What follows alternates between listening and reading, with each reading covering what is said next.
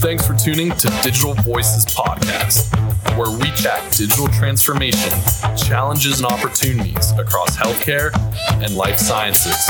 And now, your host, Ed Marks. I know every drop I talk about how excited I am. And I always use that word. I know I do.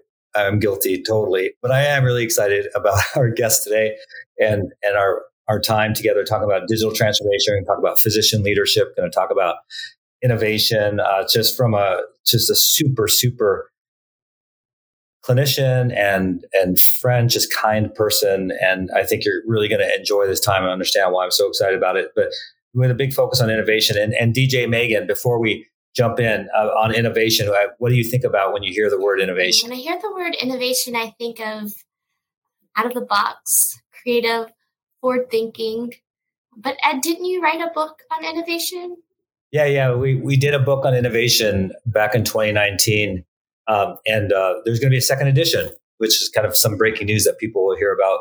So it was a bestseller. All the proceeds actually went to Cleveland Clinic to cure cancer. And there's going to be a second edition. And yeah, I love innovation. And you're going to hear a lot about innovation from our guest, who is Dr. Piyush Mathur. And he is an anesthesiologist. He's on the medical staff at the Cleveland Clinic. But he's also an innovator, an AI guru, really tremendous thinker when it comes to innovation and different things that he's doing about. So Piyush, thank you so much for being our guest. Thank you, Ed. I'm truly honored to be part of this. Yeah, and I was trying to think when we first met, I don't know if it was just through medical staff, but at some point, I think probably some medical staff venue, but at some point you were starting this, and we're going to talk a little bit about it in a minute, this BrainX community. And that's when we first got to really know each other. And I remember going to your meetings, because they were in the academic hall where my office was. And I would go to the meetings, and I was so always impressed and blown away by all these super smart physicians, and who at night or in their off times would be creating these just amazing things. And then you'd put always the pressure back on me, though, because I was always a little bit shy about being there. And you'd be like, Ed, what do you think? And everyone would turn thinking, oh, there's going to be a profound answer here by the chief information officer of the Cleveland Clinic. But oftentimes you all were way beyond me. So it was kind of fun. I learned so much from that. But I think that's the first time that we met. And then, the question we ask everyone is, what are the songs on your playlist? So trying to get to know you a little bit as a person, what kind of music do you listen to? Well, one of my favorite group of songs is from Greatest Showman, a great movie, a great playlist. And I love that, especially the song called A Million Dreams. But it always makes me think, of the possibilities. Very positive, very energizing. So that's always top of my playlist. Yeah, I like that. That's a good one. And what about your personal mantra or statement? Is there some sort of life message that you have that you sort of carry with you throughout your professional or personal life? Yeah, I try to keep it simple. And again, a great movie, a great book, and something that is there that was told to us by the founding fathers of United States, pursuit of happiness. So that's my mantra. I love that. That's great. So tell us a little bit about yourself, personal or professionally, who you are and how you got to the clinic. Yeah, so I was born in India and I did my medical school training in India. And then subsequently, I came here in 2001. I did my residency in anesthesiology and my critical care fellowship, and subsequently fellowship in quality improvement here at the Cleveland Clinic. And since 2001, I've been here. I have had the great opportunity to support the work and lead the work related to quality improvement and compliance for Anesthesiology Institute since 2011. And my daily practice includes working in the operating room, working in the ICU, working with the rapid response teams, and then the digital part of that, which is the tele-ICU or tele-critical care that we provide for. And it's been a great journey. That's how I got to meet you. That's how I've got to meet so many smart people from different aspects of life. Learned a lot from everyone, and it just is an amazing place where not just developing that network and learning within, but also outside of Cleveland Clinic through interactions with various different society members and groups. So it's been a great journey here. Yeah, no, that's great. Yeah, that's over 20 years that you've been at the clinic now. That's great. That's right. So when I think about you and, all the different things that you do in addition to your clinical practice, I think a lot about innovation, digital transformation, and definitely AI. How did you develop this interest? Like, did it start when you were a kid, or was it after you got into clinical practice? How did you get into it? No, that's a great question. And along with the mantra of pursuit of happiness, one of the things that I've always believed in is problem solving. We continuously need to solve the problems that we are dealing with, or the cards that we are dealt with, and paired with that is a learning process. So after I finished my quality fellowship over here, and as we were transforming from a hospital to a health system in a major way, Cleveland Clinic was expanding. It was going to Florida. It was going to Abu Dhabi and many other places, and growing within Cleveland. One of the challenges that we were faced with was, how do you manage the data related to quality and patient safety? Because all of a sudden, the Excel sheet rows and columns were continuously expanding, and I just couldn't pivot them anymore. It was very hard to analyze that data for me in the traditional manner, and I always thought, like, there must be a better way of analyzing this data. And that's when I started my quest to learn machine learning and AI better. I didn't even know computer programming at that point of time. This is around 5-6 years ago, and that's where I started my journey to learn computer programming, to get training in machine learning and AI, and it's just been a journey all through since then. And we have learned a lot. I've learned a lot, and there are a lot of projects we have done. I do hands-on programming related to machine learning and AI, and it's just been a great opportunity. No, that's great, and that's pretty interesting because sometimes people sort of have that super techie bent in their youth, and then they go on into medicine. And in your case, you were more into medicine, and then you had this problem of all this data, and then that's what spurred this innovation. And I can. There's different ways of leveraging this data and analyzing it. So, can you give like one example of how you've leveraged data or AI in clinical practice?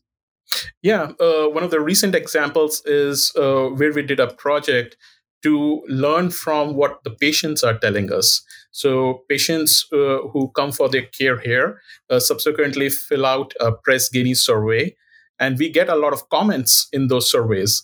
And learning from the natural language processing tools and various other machine learning techniques, I knew we could leverage those to understand and gain insights into those comments. So we did a project where we combined a few different algorithms together to analyze 15,000 plus patient comments in less than a minute and gain insight into those comments and identify areas for opportunity. So instead of doing this manually, here you can leverage an algorithm that does it with a high degree of accuracy, provides you with a great insight. And we were able to publish this in the Journal of Medical Intelligence too. Yeah, that's awesome. That's a great example. I think because people struggle with that, right? Especially when things are handwritten or in an open field, and then developing the capability through NLP and other things to actually take that data and actualize it and take advantage of it and actually improve things, act on it. So I think this next question I have for you probably will lead into BrainX, but I'm really curious how you stay current, up to date, because it's one thing as a clinician, right? The amount of things that you need to read and be exposed to on a continuous basis to improve your practice as there's new technologies and new things that come in. But you're also, much more active than that, with AI and things like that. So how do you stay current? How do you keep up with all the change? Yeah, you're right. I think that will lead us to BrainX community.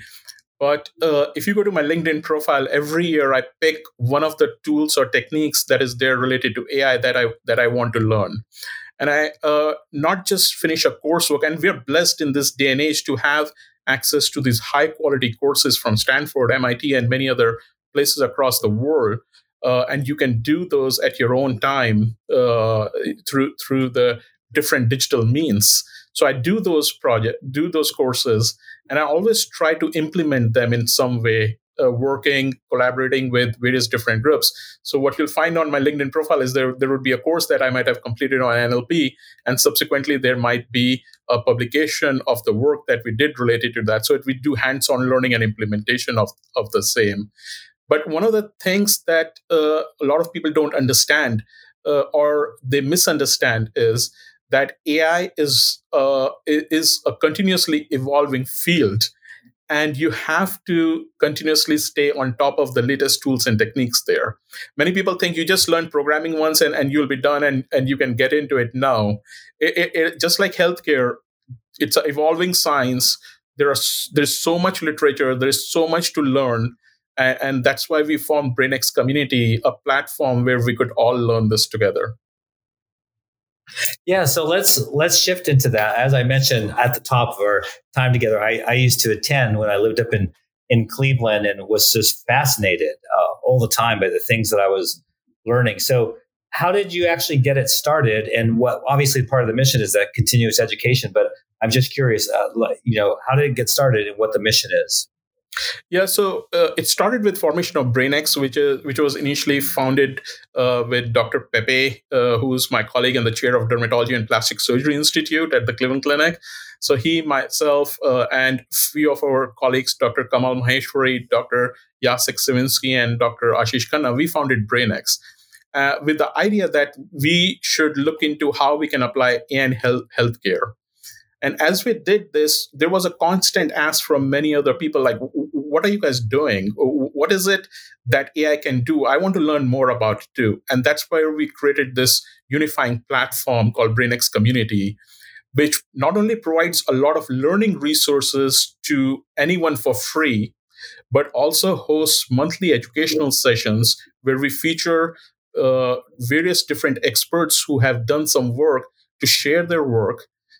We also have the largest repository of links to open source data sets because data is a big need for everyone. So if you go to brainxcommunity.com, you will find the largest repository of links to open source data sets right there.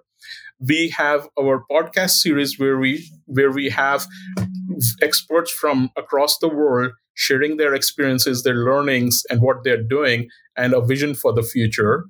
And we have a whole host of other resources, including the different meetings and conferences that are being hosted across the world so that we can connect.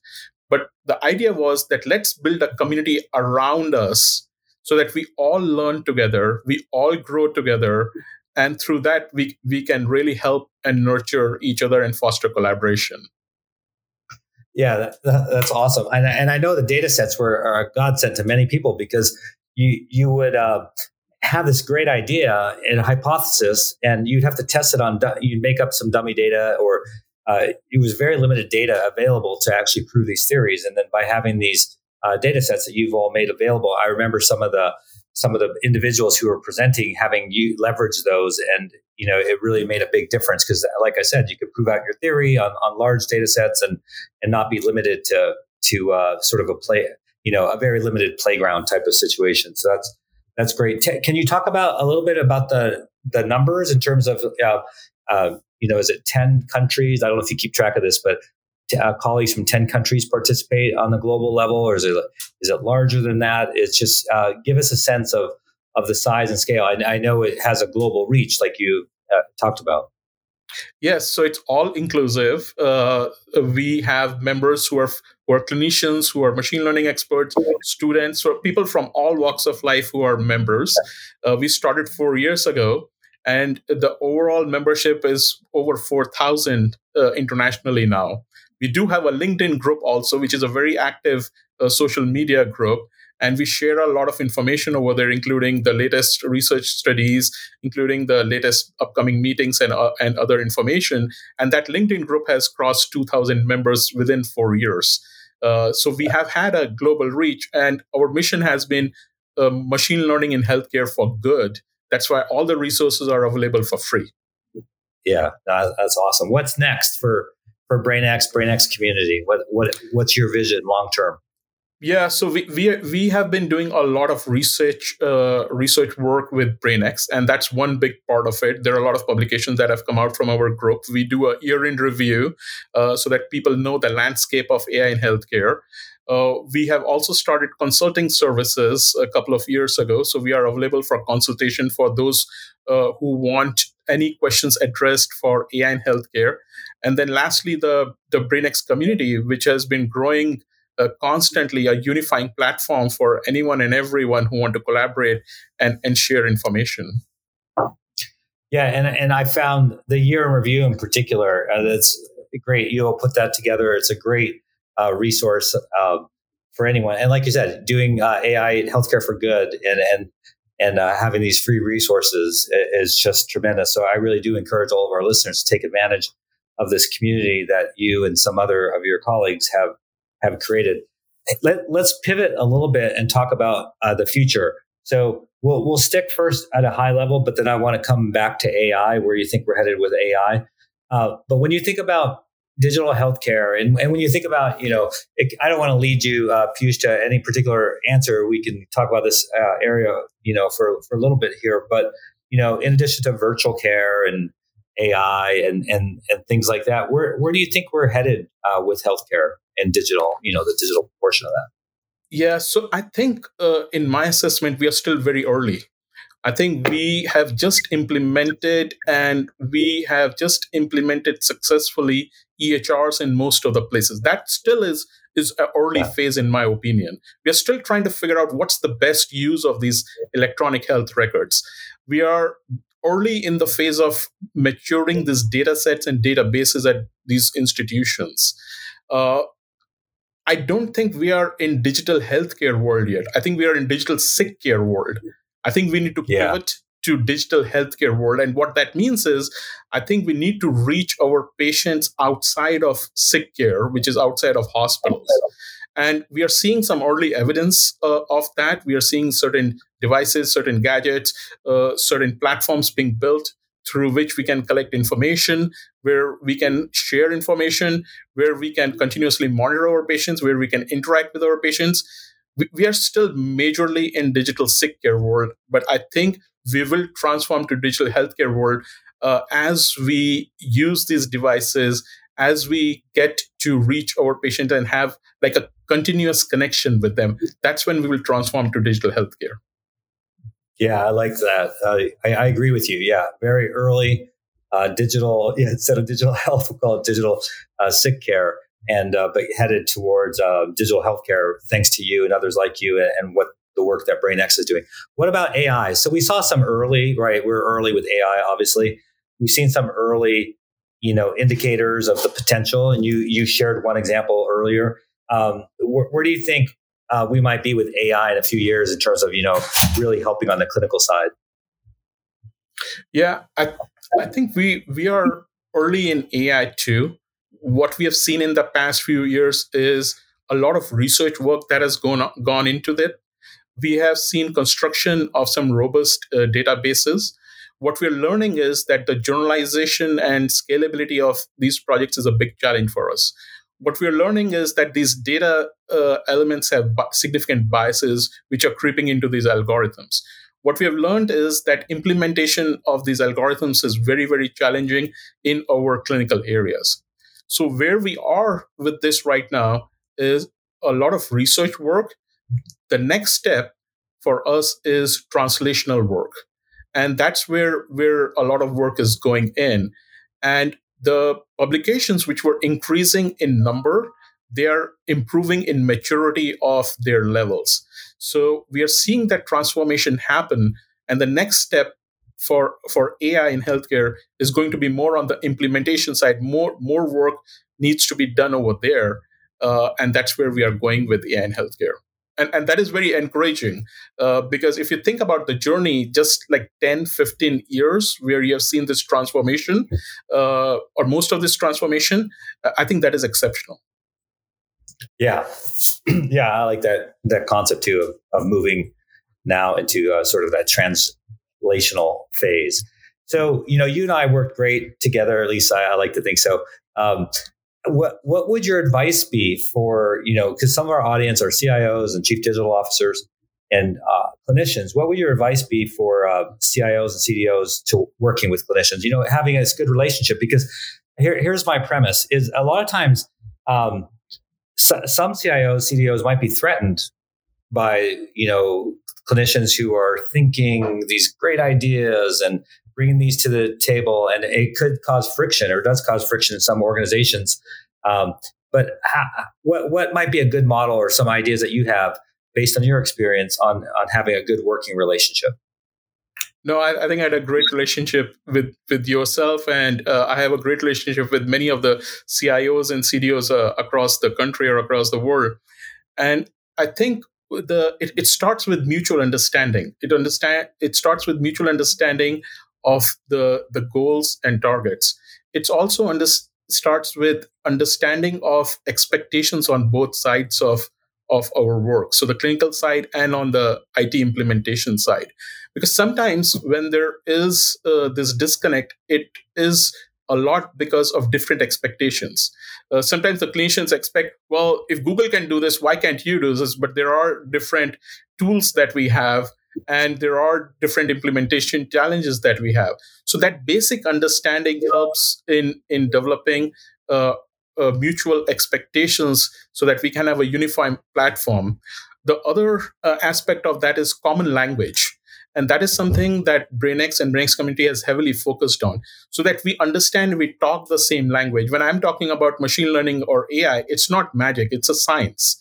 The same way when you are talking about different aspects of EHR implementation or database and all, if we are talking the same language or have basic understanding of the same language, it makes us work in a better way together. So I think it is on both sides. The CIOs and CDOs need to understand the expectations, need to sometimes temper the expectations.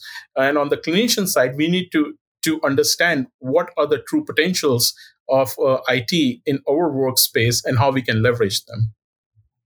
Yeah, that's really sage advice. And one of the keys that I picked up working with you and what you were just saying is really, if you're a CIO, CDO, is to engage. Don't be threatened by clinicians who have great ideas or great tech aspirations, but engage with them. And that's why I love being part of the BrainX community, still there on the periphery, watching what you're all doing all the time.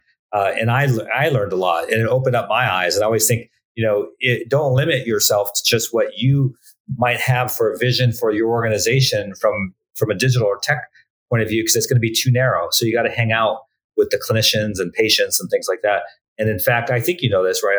I served in the department, in the Anesthesia Institute as well, once a week, in the OR, and just to learn and understand and engage. So yeah, definitely recommend doing that. Don't be threatened by it. And it's great, though. It's easy for me, Piyush, because I got to work with, someone like yourself. And so we were both very, very like-minded, as was the rest of our organization. So I have one surprise question, and to the extent that you can answer this surprise question, because I have a case in mind, but I don't know where you can go and what you can share. But tell us about an interesting case that you've had in your 20 years at the clinic, to the extent that you can share. I think people always are curious. Yeah, I think there are a lot of interesting cases that or challenging cases that we deal with. But I'm going to go back to a patient story again on this one, and something that I was taught by my mentor or trained by my mentor, and especially working in the ICU, we talk about saving lives in the ICU. But what my mentor, Dr. Esfandiari, told me, well, it's not just about saving lives. If you can take the breathing tube out, take somebody off the mechanical ventilator, even a couple of hours early, that's a great experience, improved experience for the patient. Even those small things have significant returns. And many times we are more worried about the lab values and other things. But this interesting case relates to a patient in whom it was a very simple act of taking out the breathing tube a few hours earlier. But I can tell you that patient has still stayed in touch with me, always thanks me for doing that. And that's the story that I tell to a lot of my clinicians, that what our patients expect, what gives them the best experience, is sometimes different from what we think is important for them. And even those small steps, even those small things matter a lot. So make those small changes, make those small positive moves, and our patients do get help with those. Yeah, that's a great story. It just reemphasizes, you're wired that way anyways, but certainly your organization, at the Cleveland Clinic, very wired from an empathetic approach, always going back to the patient story, and that's a very poignant one. So thank you for sharing. So we talked, Piyush, a lot of areas. We covered a lot of areas, all the way from sort of your history and how you coming to the United States and being at the clinic in 2021 and staying for so long and doing great work there. And then we talked about digital transformation and AI. We talked a lot about BrainX and BrainX community. We talked about sort of the future digital transformation, future with AI. And so I wanted to leave the last word with you. Is there an area we didn't cover you want to speak about, or an area we covered, and maybe have closing comments on that? Yeah, no, thank you. I'm actually thrilled to be part of this conversation, and I hope your listeners benefit from this. At the closing, all I would say, it's been a learning process for me all through. It's been a problem-solving process for me. So and it's been a collaborative process for me, and I hope we can all be in this together, share knowledge, grow together, collaborate, and solve problems in healthcare together. No, it's been fantastic. You've been a great guest. It's so good to see you again, and just hear your voice and talk. And it makes me really reminisce and think about my days at the clinic and working together and the fun that we had. So thank you so much again for being a guest on Digital Voices. I think your insights will really help our audience. Thank you, Ed. Thank you very much for having me here. All right, DJ Megan, thank you again for being such a great producer. And we are wrapping up Digital Voices. Thank you for listening to Digital Voices Podcast with Ed Marks. If you enjoyed this episode, subscribe on your preferred streaming service and leave a rating and review. And most importantly, thanks again for listening.